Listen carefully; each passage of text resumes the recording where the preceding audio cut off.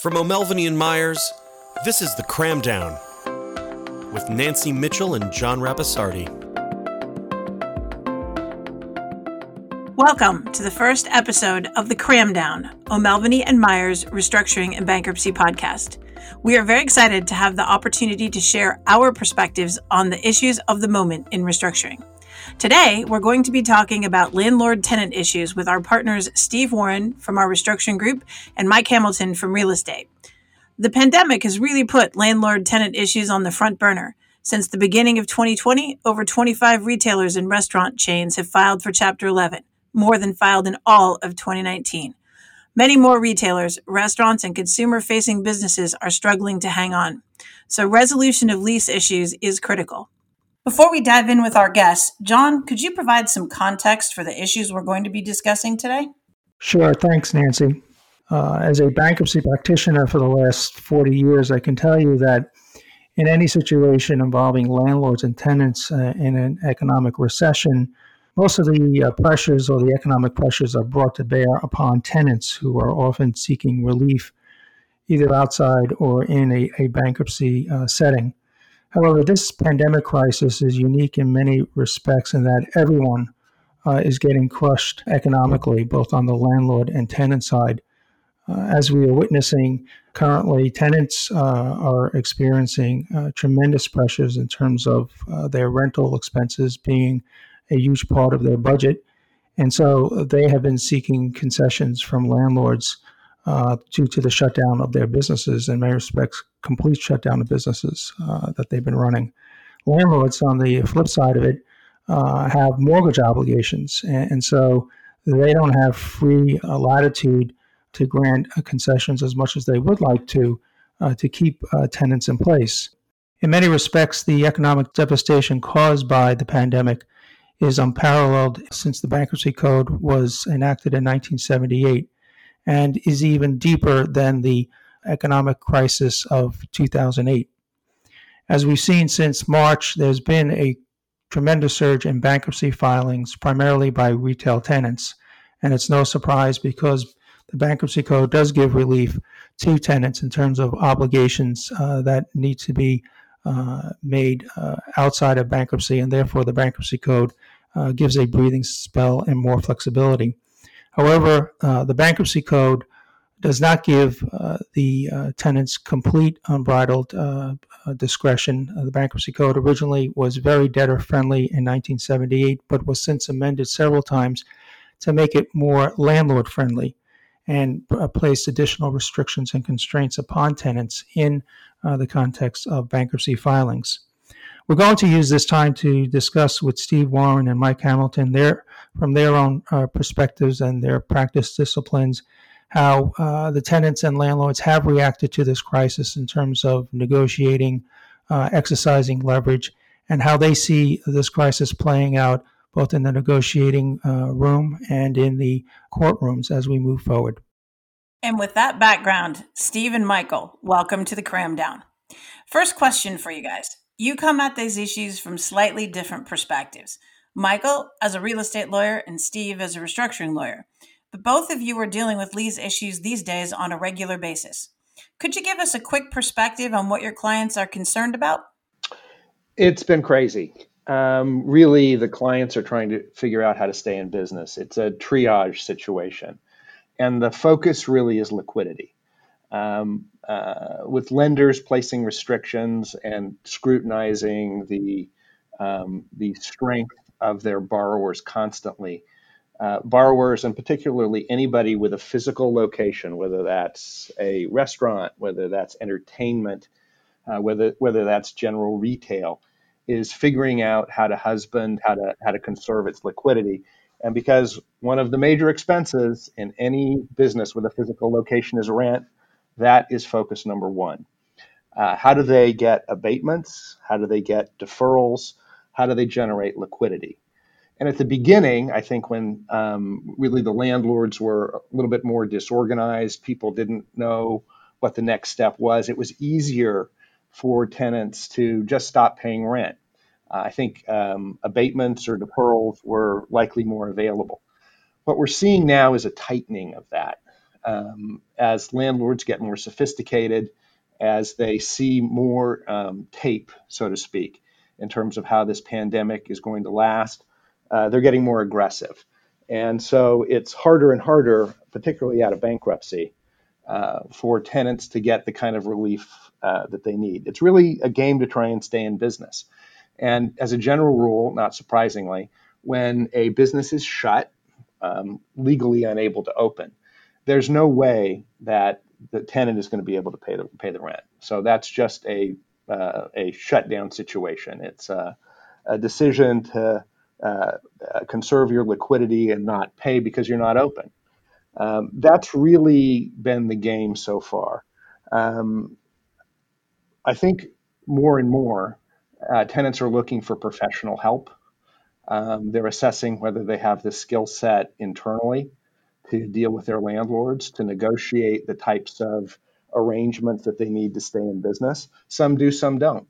I think also what's going on among the tenants is an assessment of their lease portfolios, and that's critical, Nancy. So, Michael, what are you seeing on the real estate side? Yeah, hi, Nancy, and thanks, John, for the introduction. From a real estate perspective, the past 6 months and the economic crisis we're in, the concern is solely about collecting rents. That issue of rent collection, though, varies by asset class. So, for example, in the real estate arena, in the office sector, rent collections, notwithstanding what we've been facing, have been relatively steady and good. 90+% of the pre-pandemic rents continue to get collected. On a relative basis, that's a good outcome. Industrial is even better. In the industrial asset class, with last mile type real estate, the expansion of logistics facilities and the like, industrial demand is very high, even for new space, notwithstanding the pandemic, and collections on rent remain in the 95+% range. Multifamily assets, so apartment communities across the country, in the initial part of the crisis and the pandemic, it looked as if there would not be a significant impact in that space. And in fact, conversations with clients during that time, where we were asking the clients whether they wanted to engage with their lenders on some sort of debt relief in light of the pandemic, we were actually discouraged to do that because they hadn't actually seen an impact to collections of rent in the apartment space. That has changed. Over the last couple of months, as government assistance programs have phased out and the economic impact of the pandemic has truly set in, collections of rent in the multifamily space have deteriorated. And then there's retail. Retail and hospitality have experienced the most dramatic impacts, and the numbers are alarming. During March to June, the average collections across the entire REIT space in the retail sector were in the 30 to 40% range. Clients reported back to us collections in the low 20s and in some cases in the high teens. So they were literally collecting 20% of the rents that they were collecting prior to the pandemic. That obviously is not sustainable. As we've seen with a second phase of shutdowns, that second phase of shutdowns has had yet another impact on retail as well as hospitality. So the primary focus from a real estate perspective has been on rent collections, and although the impacts have been varied across asset classes, suffice it to say that the impact is real. So, Mike, I think those statistics are really interesting because they show that the problems with rents came initially in the sectors that were already troubled pre-pandemic, where you saw retail and then later hospitality take the big hits. But as you mentioned, the other sectors, particularly multifamily, for example, residential, are beginning to see some significant deterioration. And I think for practitioners, it's going to be really important to watch and understand and react to how these issues with landlords and tenants flow throughout the various sectors of our economy as the pandemic continues. Steve, how does the threat of bankruptcy factor into this dynamic, and does it give tenants any leverage in terms of negotiating modifications of leases pre-bankruptcy? John, that's a great question. There used to be a time when just the threat of bankruptcy would get some attention. And you can imagine if you're a landlord and only 1% of your tenants are in a position where they could credibly threaten bankruptcy, you might pay attention to that. That might be enough of a concern that you'd approach them, or you'd be willing to be open to changing terms. But the world changed. Now it's not 1% that is exposed. It's a much greater percentage, as Michael just covered a minute ago. So the landlords, I think, in terms of looking at somebody who's just threatening bankruptcy, it doesn't matter. Everybody's threatening bankruptcy. That's kind of an assumed at this point. So the threat doesn't really work. I think to get traction in terms of what bankruptcy might do, you actually have to be in. Michael, is that your experience in the landlord context? Are they viewing it that way? Yeah, I think that's right. Mere threats are not enough.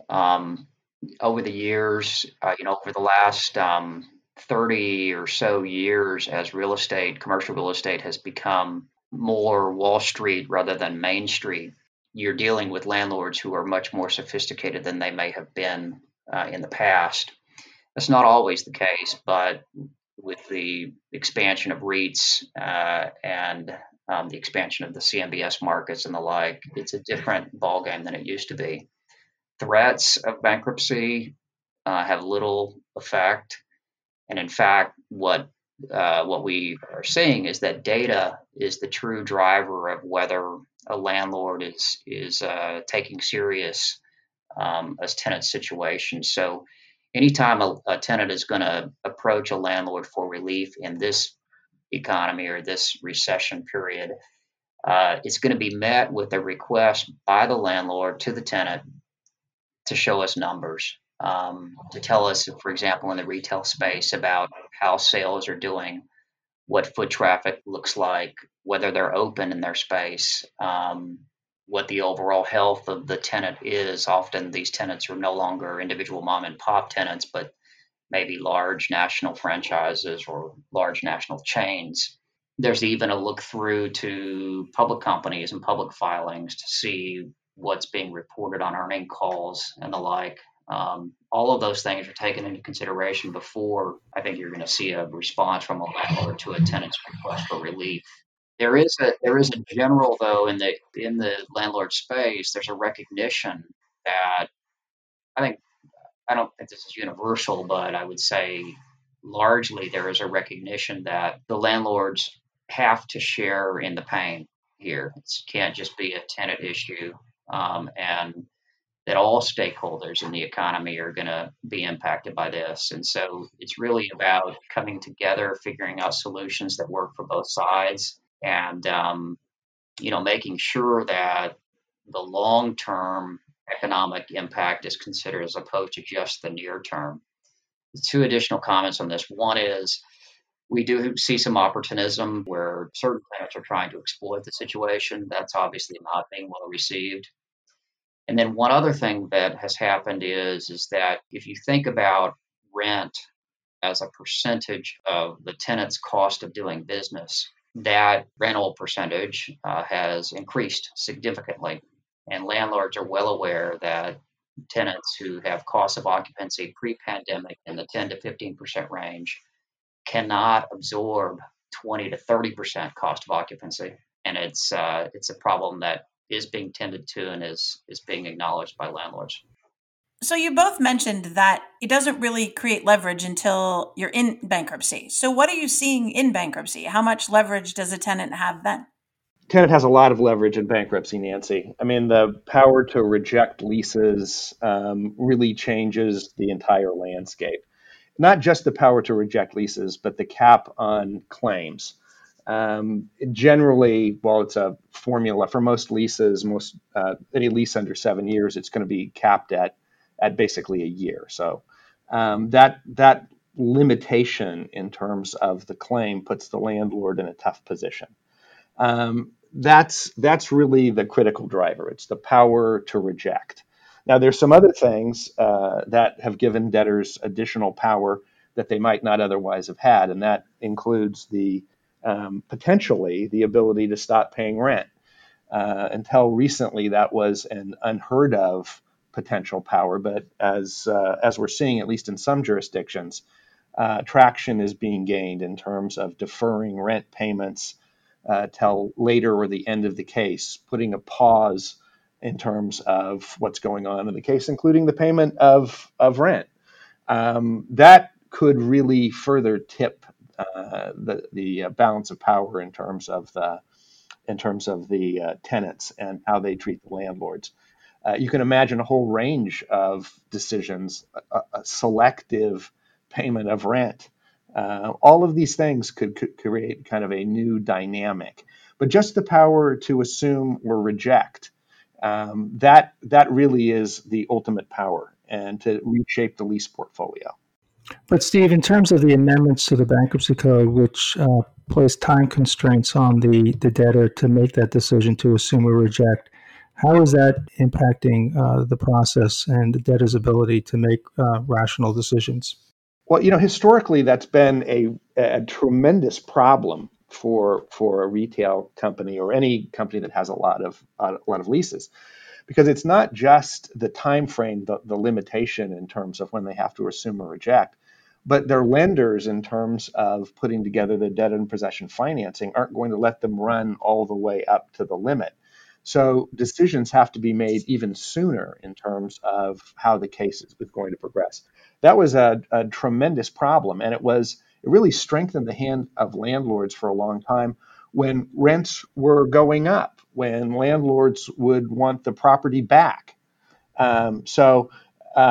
But now things have changed, right? The limitation and the time frame to assume or reject can always be waived by the landlord. So the question is whether going forward, where rents may be generally coming down, and I think there's an expectation generally in the market that looking forward, rents will be lower 5 years from now than they are, at least in real terms. So landlords may be much more willing to waive that protection when, in fact, they don't really want the property back. Steve, have you seen a willingness by bankruptcy judges in some of the recent cases to be a little bit more lenient in enforcing the timely obligation to pay provision under the bankruptcy code for leases? John, the answer is yes, although that's not universally the case. What you're pointing to is the obligation to timely pay. And for years and years, there was no confusion as to what timely meant. It meant when the rent came due. It needed to be immediately paid. And if you failed to pay your rent on time, meaning when the lease said you needed to pay it, the landlords would be in front of the judge within days. And I'll tell you, in Delaware, in New York, other places, that was taken very seriously if you stopped paying or you deferred paying your rent at all. Now, at least in a couple of cases, one in Virginia and one in New Jersey, Pier 1 and Modell's, that's gotten some traction. That it may be possible that timely doesn't really mean now. Maybe it just means at the time when an administrative expense would have to be paid, which is when a plan gets confirmed. And maybe it's enough if you just provide adequate protection that the payment's going to be made in the future. And maybe the judge has the power under Bankruptcy Code Section 105 to issue an injunction or to give relief that's beyond what's specifically in the code. And maybe state law theories like frustration of purpose or impossibility have given an additional gloss to what timely may mean. But it is too early to say that this is a trend that's going to be accepted in major jurisdictions to become national. So far, it's in a couple of places. We'll see what happens, but this is a unique time. And bankruptcy judges are sensitive to the fact that they want to rehabilitate debtors. They don't want to close all these businesses down. And when the law prevents you from operating your restaurant, or where the pandemic limits the number of people who can come into your store. It's understandable that judges are looking for extraordinary relief. The only thing I would add to that is that throughout this whole period, once there's a filing, any concepts of delay or waivers of the rejection periods and this issue of paying rent or not during the bankruptcy process, at the same time that all of this is going on, a landlord has a mortgage to pay. And with the expansion of the CMBS markets, the commercial mortgage-backed securities markets, the concept of calling your lender and saying, my tenant is not paying, I need some relief on my mortgage, that concept has been thrown out the window. There is no one to call in a CMBS context for most cases. And so as a result, whereas we may have been able to have a corresponding relief on mortgage debt at the same time that the tenant's getting relief on its rent, we no longer have that correspondence, and it's putting landlords in a major bind. The potential for dueling bankruptcies between the tenant and the landlord, right, Michael? That's right. It puts the landlord in its own solvency situation, and there's complications around that in the CMBS space, as we know. So, Michael, I think the landlord issues are really interesting and bring an interesting perspective. Outside of bankruptcy, this pandemic has to have impacted the way that landlords think about their contracts. And Steve mentioned state law provisions such as impossibility, et cetera. How do landlords think about that with the pandemic sort of staring them in the face and the potential insolvency issues that you raised? So when the pandemic hit, of course, the first 3 or 4 weeks of the pandemic were spent looking at what were the potential implications under leases, and was there an intersecting set of implications under state law. And it was mentioned earlier, but one commentator recently noted that the pandemic has brought a lot of foreign languages to the forefront, including the use of French in the term force majeure. Force majeure is a contractual right. It is not a statutory right or a right implied by law. And so what that means is that if tenants are under the impression that they have some sort of cause beyond their control excuse to the payment of rent, the only place that they should be looking for that is in the lease itself. And what tenants will find for the most part is that the payment of rent is not an item that is listed as one of the items constituting an event beyond their reasonable control. And in fact, many leases, if written correctly, will include an express statement that the inability to pay rent in and of itself is not a force majeure event that would give rise to the excused performance. There's a related concept called frustration of purpose, and this got some interest in the community early on. What this essentially is it's the equivalent of force majeure, but implied by law in sort of basic terms. But the essence of it is that if two parties enter into a contract and each of the parties is informed about the primary purpose of the contract and what it's intended to accomplish, if that purpose is later nullified or substantially nullified by events beyond the control of either party, then the court may conclude that the parties are excused from their performance.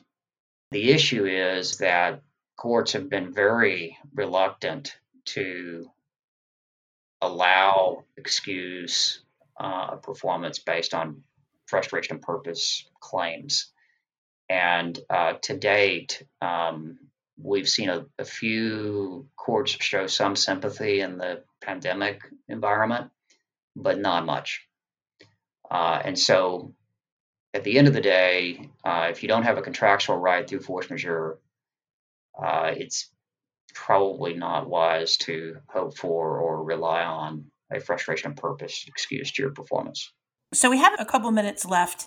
I guess I'd like to give you guys sort of 1 minute to answer the following questions. Steve, what does a company with significant lease exposure have to be really concerned about in this market? Well, I mean, the company with lease exposure has to be worried about being evicted.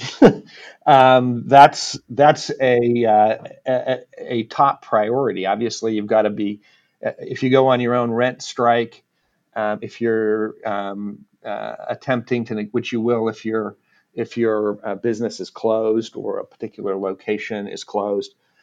Just keeping an eye to make sure that you don't lose your right to valuable leases. I think other things that you're keeping an eye on is looking at your portfolio and deciding which are the absolute keepers in terms of locations that you have to have. Those you will pay. The rest you're going to try and manage to try and work through as long as you can and extend your liquidity. But the backdrop, we're talking a lot about the landlord and the landlord's lender. Of course, the backdrop for the companies are their own lenders, and the degree to which those lenders will allow increases in liquidity or modify covenants. That's what you're thinking about. And everybody's looking at each other and wondering, okay, is it the bank that's going to provide additional liquidity? Will the private equity sponsor, in the case of a portfolio company, will it step up? Who's going to do that? And of course, the relationship with the landlords is an important part. They want to see that there's some movement. They want to understand the impact of not paying rent. Is it just building up more debt that needs to be addressed at some point? That's one of the concerns, right? If you stop paying rent, you are in effect building up debt. How does that affect the equity holders? All of these things flow through the capital structure, and it's certainly liquidity driven in terms of how do I stay alive, but there are ultimately a lot of value questions in terms of how do I address the debt that's being built up. How do I rationalize my lease portfolio? And there were trends already in retail. This isn't, and a number of other businesses that have physical locations that were already driving them to a restructure conclusion. So, Mike, in wrapping up, based on what Steve just said, what do you expect to see moving forward this fall and into 2021 from your perspective? So right now, it depends on what asset class you're talking about. Retail is going to be a bloodbath. Hospitality is the same. In both of those spaces, we're starting to see opportunistic buying of corporate debt by investors, hedge funds, and the like, with an eye to ultimately owning companies. That is, in some cases, welcome, in other cases, not. In the industrial space, we actually expect to see growth because the work from home scenario and the shift in retail to online, that's going to continue to drive new investments in the industrial space. I would just add a parting comment here that from a landlord's perspective, looking at challenged and distressed tenants, that we can look at that with an empathetic eye, understanding that we have to share in the pain, that everyone is going to share in the pain of this particular crisis that we're in, but to not assume that it's a zero-sum game. And what I mean by that is to think creatively about how we can achieve solutions for both sides that work beyond the four corners of a document and beyond what would typically be conventional thinking about how we lease space. The world is changing, and the solutions will be unique in this instance. Michael and Steve, thank you so much for your insights today. I could stay and talk to you guys all day, but I imagine somebody at O'Melveny has to bill some hours today. One of the things that I took away from this today is that these problems aren't going away, and that in order to solve them, it's going to take contributions from tenants, landlords, and their lenders on both sides of the table, as well as bankruptcy courts in many cases, courts of equity that can fashion appropriate solutions to get businesses through this. For our listeners, we really appreciate you tuning in today. John and I look forward to seeing you on future episodes of The Cram Down.